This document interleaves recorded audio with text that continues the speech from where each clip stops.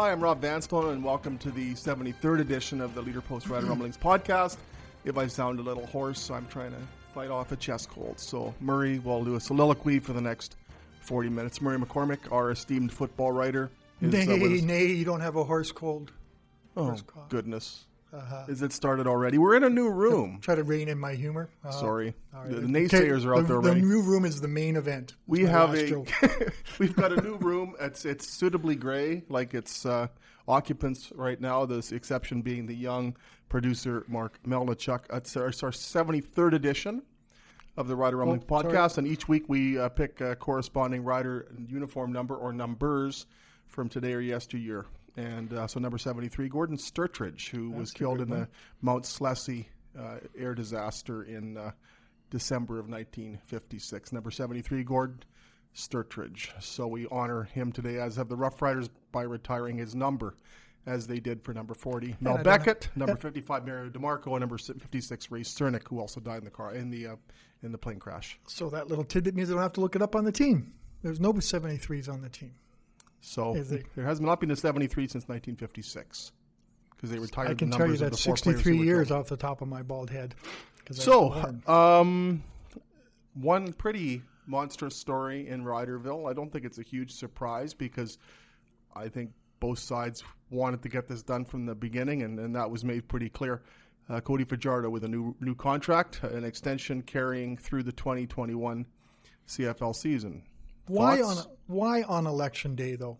Can we just, I don't know, you got to announce it sometimes, but here's like, excuse me. We're both hoping to live through for the duration of this podcast. Regardless, it is on election day, maybe, because you and I were discussing maybe a bit they to hide something, maybe some bad news. Instead, this is a good news announcement that I guess it doesn't matter, it got the same reaction for everyone else, and we're all in favor. I think it addresses so many concerns.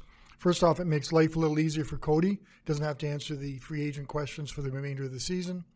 Secondly, it gives the Riders stability at a quarterback position for a couple of years and probably longer than that.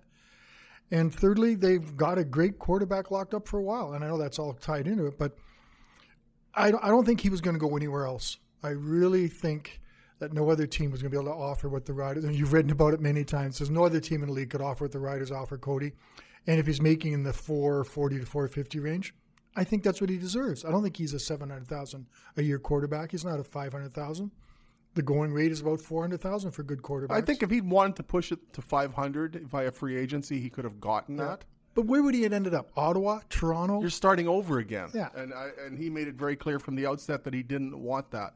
I think, if anything, the Rough Riders got a bargain here. If you look at what the premier quarterbacks are making in the Canadian Football League, and you look at the way he's playing, he is a premier quarterback, and I think he has to be in the conversation for most outstanding player. Yeah. I think he's in that top 5. So when you're talking about a player in that echelon, and when you consider the remuneration that the elite quarterbacks are making, are receiving, I think he's underpaid. I think the Rough Riders got a great deal here. Obviously, Cody Fajardo, there won't be any tag days for him making that kind of money. Nope. Even what he's making now is a lot more than the average person makes. I'm surprised it was a little bump in his salary for this year, though. You know, it doesn't seem to. How do you work that into the cap? Yeah, I know. That becomes the problem. But they don't have Zach Collaros' salary hanging around them. No, anymore. But they paid him $170 up front. Yeah, so that was still on the books, and they still made Micah Johnson the highest paid defensive player in the league. But don't you they're just still paying Brendan Labatt over $200,000. Yeah. So they got some money that, although that money was cap shielded for a lot of the year. Yeah, so I kind of thought he might get a little bump this year, just to kind of bring him up to maybe the idea of a premier quarterback, but that's fine. It's his contract. He's happy with what he's got. It's tough to do at this time of year when you've made your plans for 2019 and you're trying to stay within a cap and try to win a Grey Cup this year, and all of a sudden you're adding 5, probably not 6, but 5 figures to the cap tab for 2019. And he's all about, and Craig has mentioned, Dickinson's mentioned, just team above self, and he's not putting himself above the team. And he mentioned it a number of times yesterday that he appreciates his teammates. It's not just him that's earned this new contract and the money, even though it's him that earned this new contract and the new money. But I like that fact that he kept mentioning his teammates and kept mentioning the franchise and mentioning the community. He really said everything right, but not – sometimes you've heard the right and it hasn't been genuine.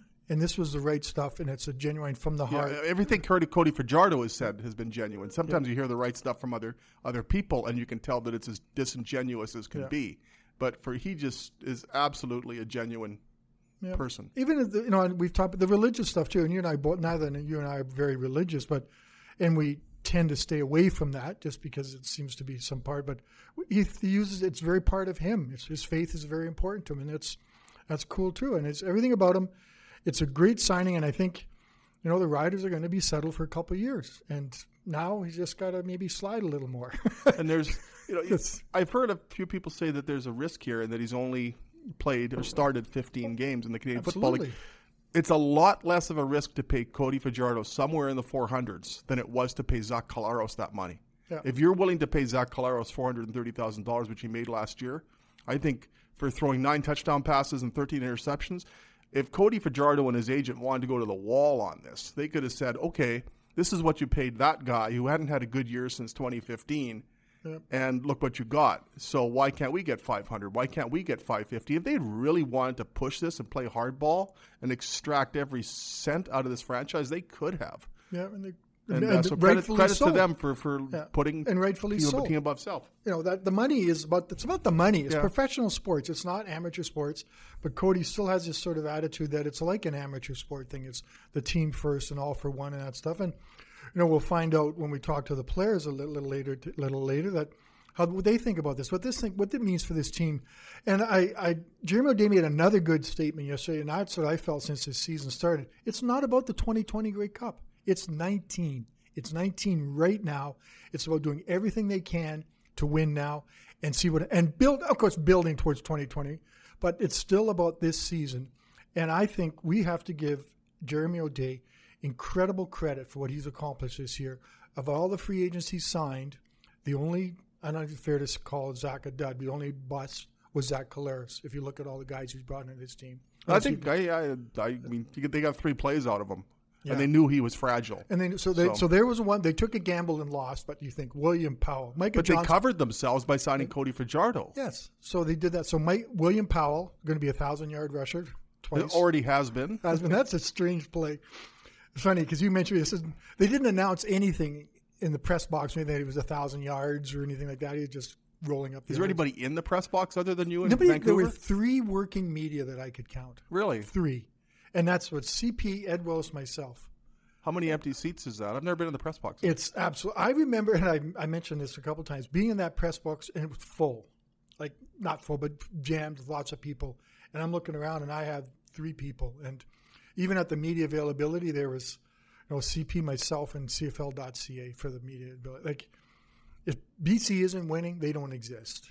If BC is winning, it's a bit of a push sometimes. It's just so sad because I was going to mention this. They put on an amazing game product. They had a DJ. The music is loud and bumping and modern, and not the Riders lean a little bit too heavy on country, even for a guy who likes country on my taste. I know, and I like blues, Rob. Blues and rock and roll, but and blues there's so much jazz in blues, we can talk about that later. But the Lions put on a great game day show. Lots of music, lots of dancing, lots of noise, pumped in noise maybe, but.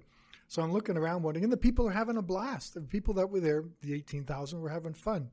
So that's kind of like what I've said about Toronto. Toronto's another city that puts on a great game day product, and no one goes to watch it. And I wonder how much it's got to be frustrating for the people who work like that. But I don't know. It's not. Who knows when that's going to be sorted? I don't think it's for bigger heads than you and mine will ever figure out how to get people to go to games in Toronto and BC. But it's. Anyway, Riders are going to need some help from BC if they. And do you really think they're going to? I mean, that's a tall order. Like 6 sacks and 4 fumbles. The Riders may need some help from BC. May need some help. I think Calgary plays BC in the final week. I think Calgary's going to win on Friday night. I just don't think Winnipeg's got the gumption or whatever it is to take to beat Calgary. And I'm not sure the Riders do yet.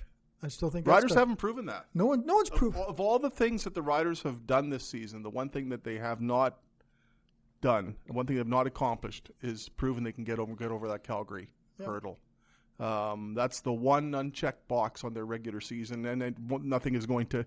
Even if they finish ahead of Calgary in the standings, there'll still be that lingering, looming question: can they beat the Calgary Stampeders? They lost 37-10 at home.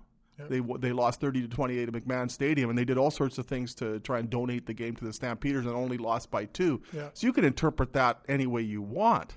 maybe that's a positive sign that a flawed performance still was nearly sufficient when it came to beating the Calgary Stampeders, but that's gonna dog them until they can prove they can do it. If they get Calgary at home in the playoffs, it's a bit of a different scenario. But I'm not sure, Murr, that going to Calgary is a bad thing. Historically, it hasn't proven to be. This Calgary team tends to get pretty high on itself pretty quickly. That's been their, as successful as the Stampeders franchise has been since John Hufnagel has been there, there's been the tendency to blow it. And to especially at home in the playoffs. If you look at 2010 in the West Final, the Rough Riders went in there and won. You look 2013, the Riders won 35-13 in the West Final. Calgary can be had at McMahon Stadium in a West Final. They tend to fall in love with themselves a bit. So I'm not sure that finishing second is necessarily a disaster for the Rough Riders. They still get their home playoff game, and then they still get to go to Calgary, and where they've proven they can already proven they can be competitive now. And all the pressure's on Calgary at that point, and I know this isn't the Calgary team that it's had before either. It's a very vulnerable Calgary Stampeders football team. What a group of receivers too, though. That's a great receiver. They don't have a running back. I can barely name who their running back is week to week, and I like their defense, but they do have good receivers. And Bo Levi can throw that little intermediate pass and let them get yards after they catch it. The Riders seem to have issues with. Well, they can't figure him out. Chris Jones had him figured out. Yeah.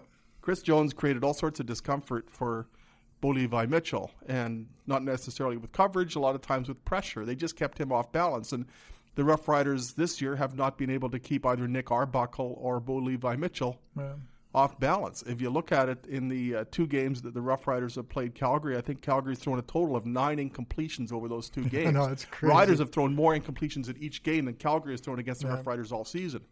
And when they've tried blitzing, especially the last game against Calgary, they tried blitzing, and Bo Levi Mitchell ate it up, and they pulled back on the pressure pretty quickly. And when they hung back, Bo Levi Mitchell just looked around and picked them apart. So if you're the Rough Riders, what do you do? Yeah. You're facing Bo Levi Mitchell, and he's going to get you either way. Would you rather get hit by a truck or a bus when he gets hot? Yeah. I'm just looking at the email here. The Calgary Stampeders signed Dexter McCoyle to the practice roster. And remember, he was pretty good with the Eskimos. I think he was a rookie a year in 14, All-Star 15, 16 before he headed off down to the States. And he was in a show about the Arena League that he was free on one of these programs I watched. So, with Corey Greenwood out, do they really have a middle? I'm assuming he played middle linebacker. Do they really have an outstanding middle linebacker? So that must mean Corey. So, they're building themselves up for the playoff run. Dexter McCoyle can surely help them, I think. The Riders they need to stay healthy or reasonably healthy until that point. Isn't that because they're so deep? Knock wood and all those good things. They have been reasonably healthy. If you think about it, the way the season started with Dan Clark, could have been gone for the whole season based on that accident in early May, and he's back healthy. Brendan Labatt comes back and is playing at the same level he was last year before this hip stuff. Zach Evans, I don't know if he had his best game. He's got to get a little. He's had some rustiness, and they've lost. I don't know how long they're going to lose Micah. Maybe he'll be back. No, Philip Blake was out for a significant duration, and you can tell that he gives them an element when they ran the ball. And Philip Blake is on that offensive line. One of William Powell's first rushes in that game, Philip Blake took the unfortunate person who was in his path and pretty much pushed him out of the TV screen and perhaps somewhere to Vancouver Island. So that's a real nastiness added to the offensive line with Philip Blake. And I'll be honest with people, he's the least nasty guy you're ever going to talk to. He's very soft-spoken, very kind, very funny. And I'm thinking, man, you sure different when you get on the field. It's kind of like Thaddeus Coleman. Thaddeus Coleman's another nice guy, but on the field he turns into this animal that just, they want to beat up people and be nasty and that kind of stuff. And that's what you want along the offensive line. Interesting that Dakota Shepley, who is going to be you and I vote for the I get a vote this year? No, you don't. It's a long story. I got a vote yesterday. Why don't I get a vote this year? Long story we need to discuss. I need a vote. I voted yesterday. We don't have enough. Huh? There's only 5 people that get votes for the FRC awards. Well, I want one. I've never had one. I get one. Okay, well, we'll discuss it. We're going to argue. We'll discuss it offline here when I can explain to you a whole lot of stuff that's going on with that. But where were we? We were talking about. We're talking about votes. Votes. But Dakota Shepley is going to be the hands-on winner for Rookie of the Year, I think, and on the team. Yeah, I don't know who's going to happen outside of that. But maybe do you want to just run down the awards? Sure. Cody Fajardo, most outstanding player. Oh, you think so? Charleston Hughes. 3 or 4 weeks ago, there was a really good debate to be had. Mm-hmm. Charleston Hughes or Cody Fajardo. Yeah. And Shaq Evans was almost on the periphery of that conversation too. Shaq Evans has had a couple of blah games in a row. Charleston Hughes has gone 3 games without a sack, and Cody Fajardo keeps being Cody Fajardo. Cody Fajardo's the debate now is Cody Fajardo the most outstanding player in the West Division? I think he is. I think you can't give it to Mike Riley because he's on a non-playoff team. Brian Burnham is the best candidate in BC. And on a better team. On a better team, it's hands down. Although in 75, Willie Burton was named the most outstanding player in the league, and he played for a Calgary team that was awful, but he also rushed for 1,800 yards. How far is Burnham going to be at now? Is he about 16? He's about 13, 14. Yeah. So Brian Burnham's been tremendous. And that non-catch might have been the greatest non-catch, but you could see his toes were on the line in that one they challenged and stuff. But Ray Algard made a one-handed catch in the mid-90s that didn't count. It was a touchdown that was called back. I think it was in Ottawa, and it was like that. He just kind of speared the ball one-handed. Well, Duron Carter made a pretty nice one-handed catch. But that one counted. That one counted, yes. Very true. Where were we? So we had Cody Fajardo in the West. Andrew, what's going to drive that discussion ultimately is what is the decision made in Winnipeg? Winnipeg can either decide it all for us, or the voters are all going to have to decide. But we're going to decide, and it's going to become I hate to say it, a moral and ethical. What we decide: can a guy who got caught cheating be the best player in the league? And I waffle back and forth, and I can honestly say I don't think he can.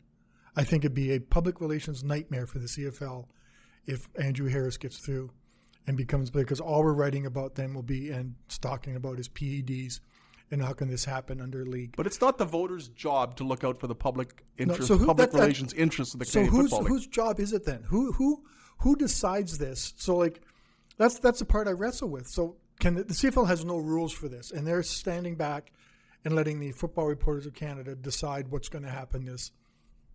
Do I agree with that? I think it's kind of BS a little bit. I think the CFL, it's their rules. Well, they've done all they can do as far as issuing discipline to Andrew Harris. They suspended him for 2 games. Yeah. That's the extent to which the CFL should be involved. If they start dictating to the voters who should and shouldn't be voting or voted upon or voted for, then I think the FRC's got larger issues because you've got Big Brother trying to decree. But that's when you open another can of worms on this can of worms and on this can of worms. What do we do? What does the FRC do?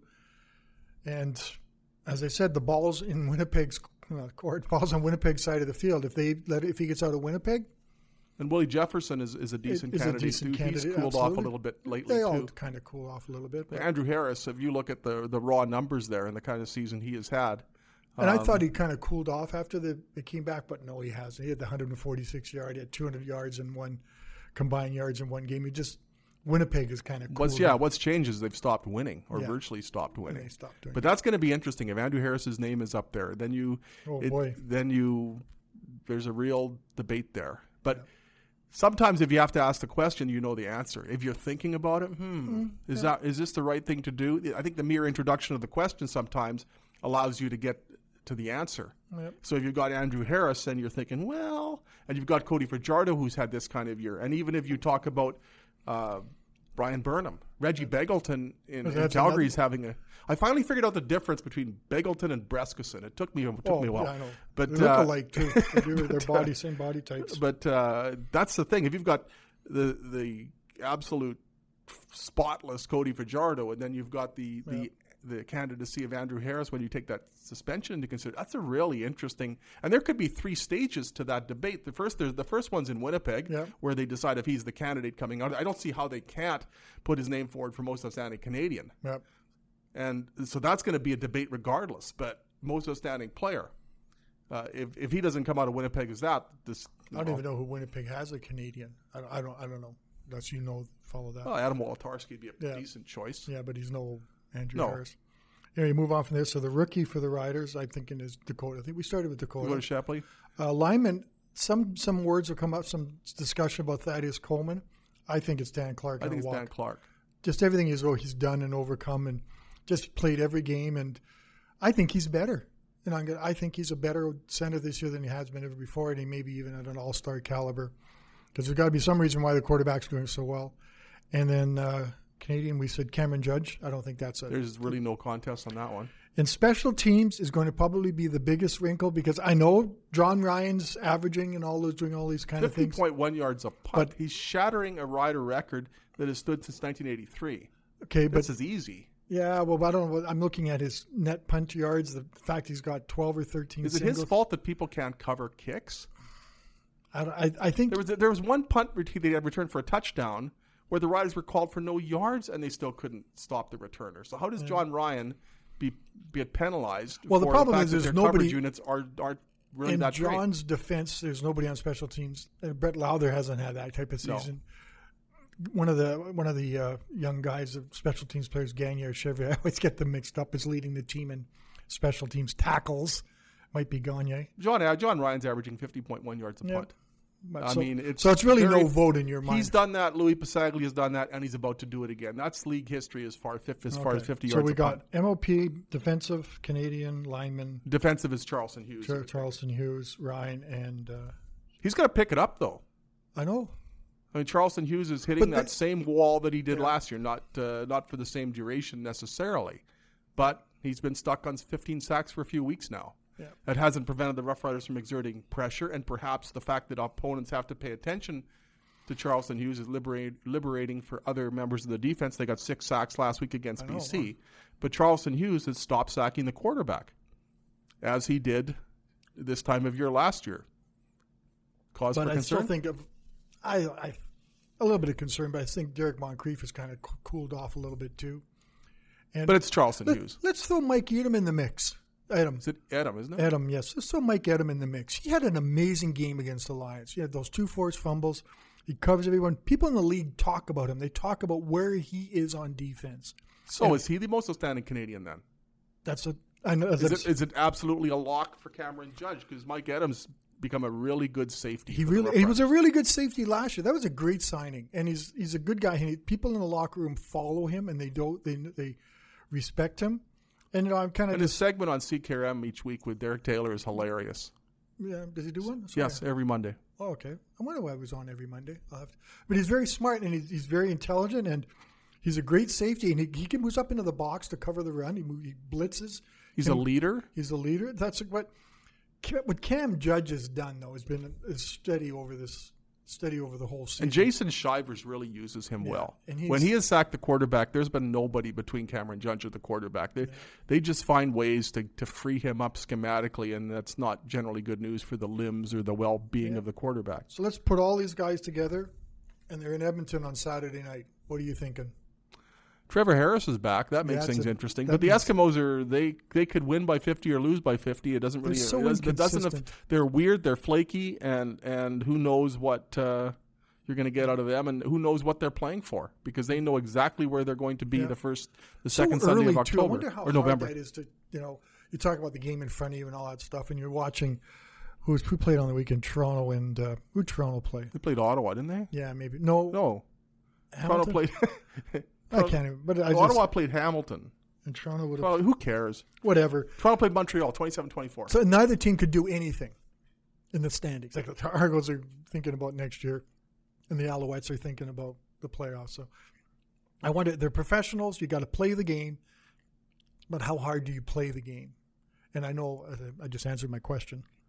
But I think you play it hard, but do you play it with how much passion do you play it? And how many guys, and how you watch you go, I hope a guy doesn't get hurt, like tear up a knee or something like that. And they're watching you kind of cross your fingers, and that's the kind of stuff. But, and there's the CFL, that's what happened this year. Everything was kind of locked up earlier than traditionally, other than the playoff positioning that's going on right now. But the playoffs are done, and maybe next year it'll be better.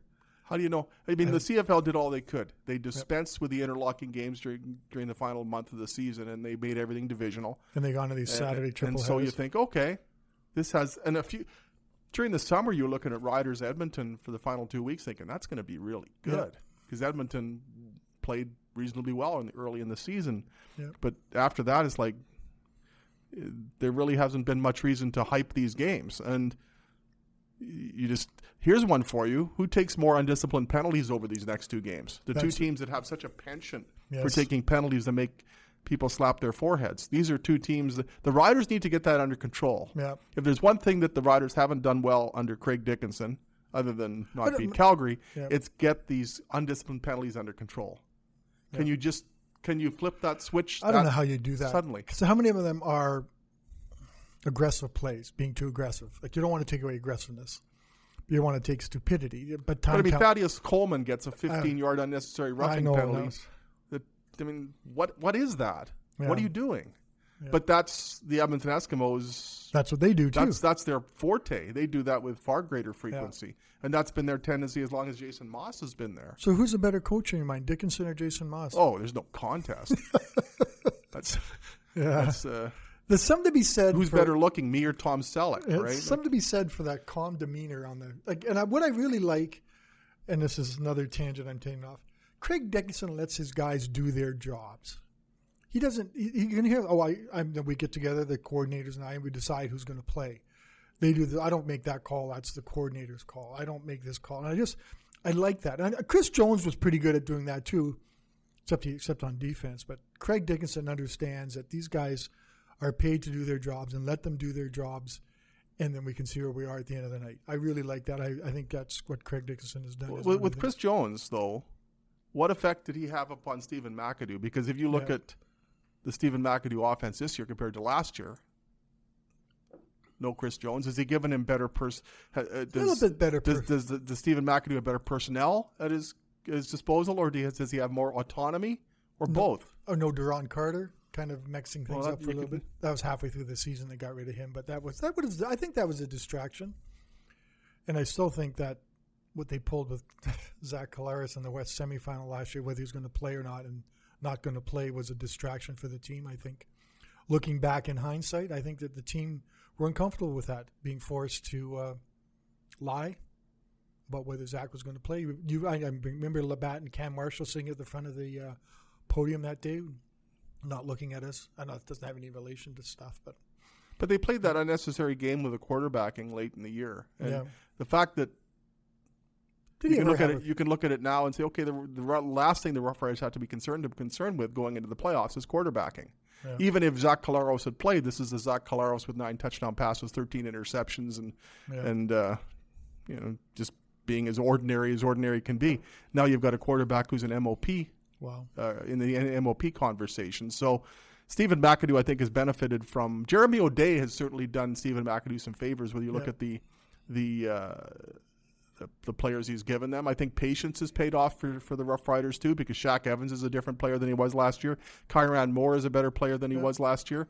So JW and Naaman Roosevelt staying healthy, which he had not done ever, right? And Jordan Williams-Lambert hasn't quite been utilized yet. I don't get this one at all. I don't know. Why isn't he playing inside? He's got to be inside. The most effective a guy can be is, even if Arsenal was playing and JW's on the sideline, Arsenal can't be that effective outside like that.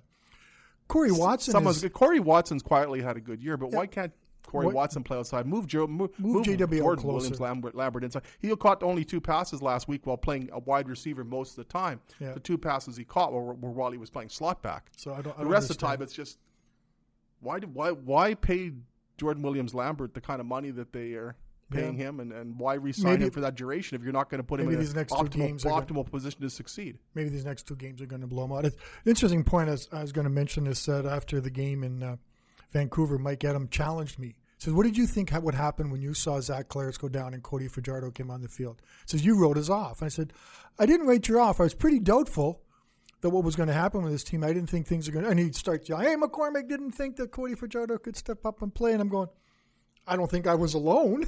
No. So I kind of – the Rough Riders. Because going into the Ottawa game the following week, they were talking about a quarterback rotation. Isaac Harker, yeah. So if there was this unwavering belief in Cody Fajardo, why was there even the mere introduction of the possibility of a quarterback tandem? And sometimes, as a reporter, after games, you try to avoid being confrontational with players because they're still pretty emotional, and you can get into some ugly situations. Not saying it can happen, but you don't. So And it's not our job to believe in these guys. No, it's either. not. It's not my job to do that. Absolutely. I don't know why there would be that assumption that we're there to wave the pom-poms. And they all think we're fans, and I'm not a fan. I must admit, I'm not a fan of the. I'm a reporter. Do I like is life better when they win? Absolutely. There's nothing wrong with that. The bottom line is, I know people, is you cheer for the story. That's what we all cheer for. We want a good story, a good game, and good games, and winning and playoff runs, and winning and losing streaks all produce good stories. So that's what we. I had season tickets for 40 years. So draw your own conclusions from that. I've written 3.2 books about the Rough Riders. So draw your own conclusions from that as far as my interest in the Rough Riders. But we're not there to be cheerleaders for the team. Certainly not looking like this. So we call it as we see it. We're not there to have faith in these players. That's not our job. That's for the coaches. That's for management. That's for the board. It's our job to doubt them. It's our job. It's our job when they do well to promote that too. Exactly. But if there's skepticism, I mean, part of a columnist's job is to certainly be a skeptic, perhaps a cynic, perhaps a curmudgeon. But it's not our job to, we believe in you. Yeah. And I remember when Darian Durant got hurt in Winnipeg. Yeah. And I wrote them off immediately. I mean, this season's over. Play taps, RIP, it's done.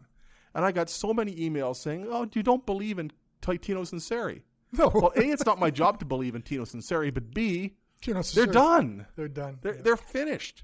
And my other suggestion was trade for Henry Burris, and that created a bit of a stir. Well, if they had been able to trade for Henry Burris, and Brendan Taman certainly tried to do so, they might have 5 Grey Cup championships instead of 4. You don't think Kerry Joseph was the answer? He was in 2007. So, yeah. I mean, it's not our job to okay, come on, boys, we can do it. That's 1940s, 1950s stuff. And it, despite my wardrobe, which is ancient, it's actually 2019. Anyway, do we have anything else to discuss? We didn't get any questions this week.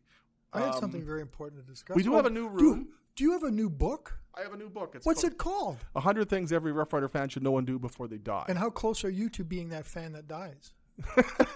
Well, judging by my introduction when I barely warbled it out, very close. So maybe you can tell me. Last week I asked you for some highlight. Give me a tidbit that someone's going to read about that and say, "Huh, I didn't know that." Riders won the Grey Cup in 2013. That's the first chapter. Okay, I like that start. I think that's picking up on a high. Well, you know what? There's a really cool little story in there. And without giving away too much of the contents of the book, I didn't know this until I talked to Darian Durant about it. After the game, there was the prolonged celebration, as you would expect, and then Darian went home, got changed, and joined the mob on the Green Mile. Yeah, that's mob of people on the Green Mile. And very inconspicuously, he wasn't walking around going, hey, look at me, I'm Darian Durant, I just won a Grey Cup. He just wanted to experience it. He just wanted to immerse himself in it. And there were people who, some of whom through bleary eyes, looked at him and said, he goes, yeah, that's me. But he wasn't out and about trying to celebrate himself. He wanted to celebrate with the fans. And until I talked to Darian, I didn't know that he'd actually gone and joined the mass of people. When I was reading that tidbit or that chapter, thinking, this is an intensely private guy. Like I remember once I saw him at a movie theater, and he kind of had his hoodie up. He was like trying to hide, and he looked at me, and I looked at him, and you could tell that he didn't want to be recognized. I said hi. That was our extent of. So that's pretty cool to see that he would do it, and it tells you how much that game he meant, how much the fans he meant to him. And I would bet if they win a Grey Cup here or in that Grey Cup, Cody Fajardo would do the same thing. Could you imagine Cody Fajardo if they win a Grey Cup? Could you imagine?